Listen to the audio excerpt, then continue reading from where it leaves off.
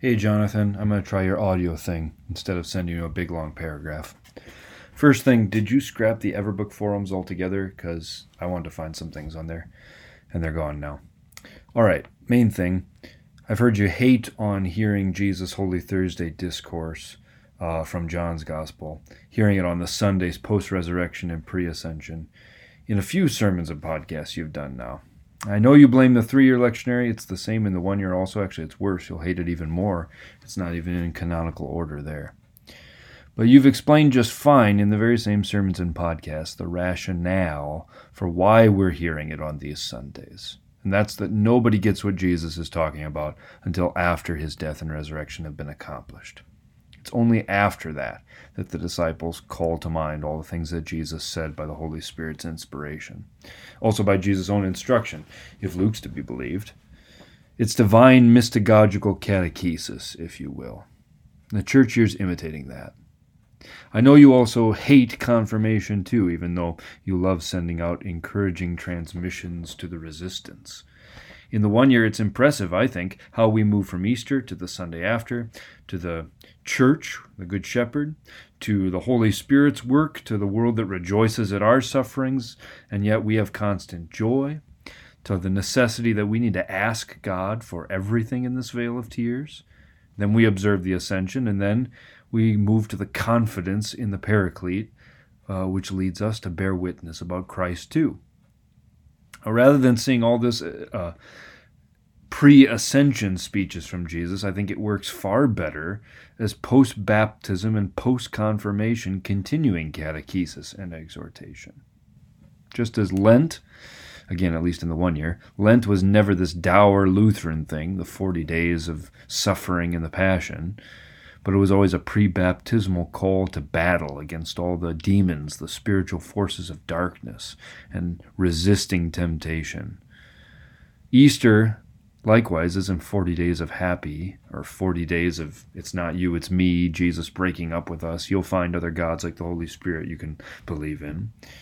No, it's post-baptismal encouragement and further instruction for Christians who've had the target now placed on their foreheads and on their hearts in baptism.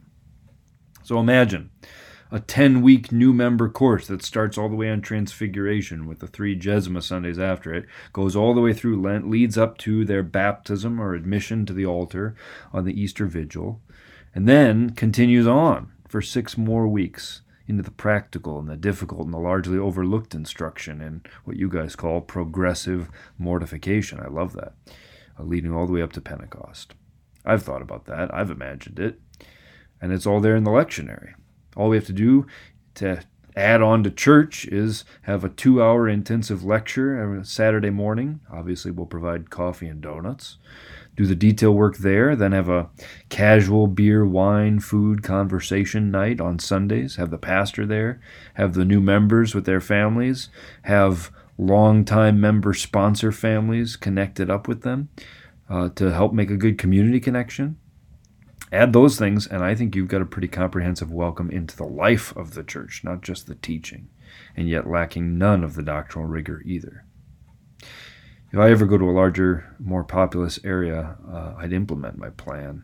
I might even try it here if I ever get more than one family to join at a time. Although I think you got to roll it out, and I think you got to get, obviously, your own members on board so they just know you're going to devote all of Lent and all of Easter to bringing new people into the church. But again, I'm not sure what else we have to do that's better. Anyway, third point, what's with the hate? I get the vulnerability thing. Seriously, though, I do think this is bad in the long run, and it's the very reason why confession absolution is mercifully private. And yes, millennials have to be taught that is the place for most of this stuff, not blasted over their Facebook or their MySpace or wherever else. I still don't get your love, though, of tearing down institutions, Jonathan. It has to happen from time to time, but you enjoy it way too much. I think you should consider this hack. Instead of ranting about how you don't get something or don't like it or you struggle with it first, and then going on to benefit immensely from it and appreciate it, except never coming back around to say out loud, oh, I guess I see now why it's actually not so bad at all. Instead of that approach, why don't you lead with humility? Approach a weird thing with humility from the start. Expect that you are going to be surprised by it. Expect to find a logic there that wasn't immediately visible. Because I don't think you'll be disappointed. Plus, you're no slouch. You always find these things. Vulnerability is one thing. But admitting you were wrong and had to change, well, that can be a great authenticator, but not if you didn't put the work ahead. If you didn't work ahead of time, your vulnerability itself is kind of false. You didn't make a genuine mistake, you just didn't prepare. And that's my theory why podcasts actually is kind of a sucky format as a result. Think about it in sports world or anything else. We can cheer for people who try really hard and fail. But if you don't really try, we don't cheer. We just say that person's unprofessional and we look away. If we glorify that or if we confuse that with authenticity, gross. I think we're glorying in mediocrity. Actually, I think that's a good theory for why pretty much everything sucks. And maybe I'm really arguing with you here for written manuscript preaching. If so, I'm sorry. But I'm just not impressed with listening to other people think out loud. The sort of mistakes that yields are always mistakes that could have easily been corrected and avoided in the first place. Yes, authentic people like you, I do think you are authentic, Jonathan. I believe you. You do that correction in real time when you realize you make mistakes. But when the audience is listening and they think, if he had just done a little pre-thinking or a little pre-writing on this, he never would have made that simple mistake, which is now really distracting to me. Aren't they entirely right when they think that? Isn't that what they pay us for in the pulpit? I think it is. I think you'll come off better with more pre-thinking and more humility, even if it's manufactured humility. Because it turns out after hearing you through to the end, you do love John 14-17. Turns out you even love it as pre-ascension and pre-Pentecost teaching. Turns out you think the lectionary was pretty clever. So imagine if instead of smashing it at the beginning and then saying, I got to start all over, if you were just able to say consistently from the beginning, I was wrong on this, and don't you be fooled by it either. This is pretty cool. Now let me unfold it for you. I think it's another form of avoiding false dichotomies, which is what leads to all of our fights in the synod, isn't it? I mean, you could say, look, this is about the crucifixion of Jesus. This is not about the ascension. Everybody's wrong.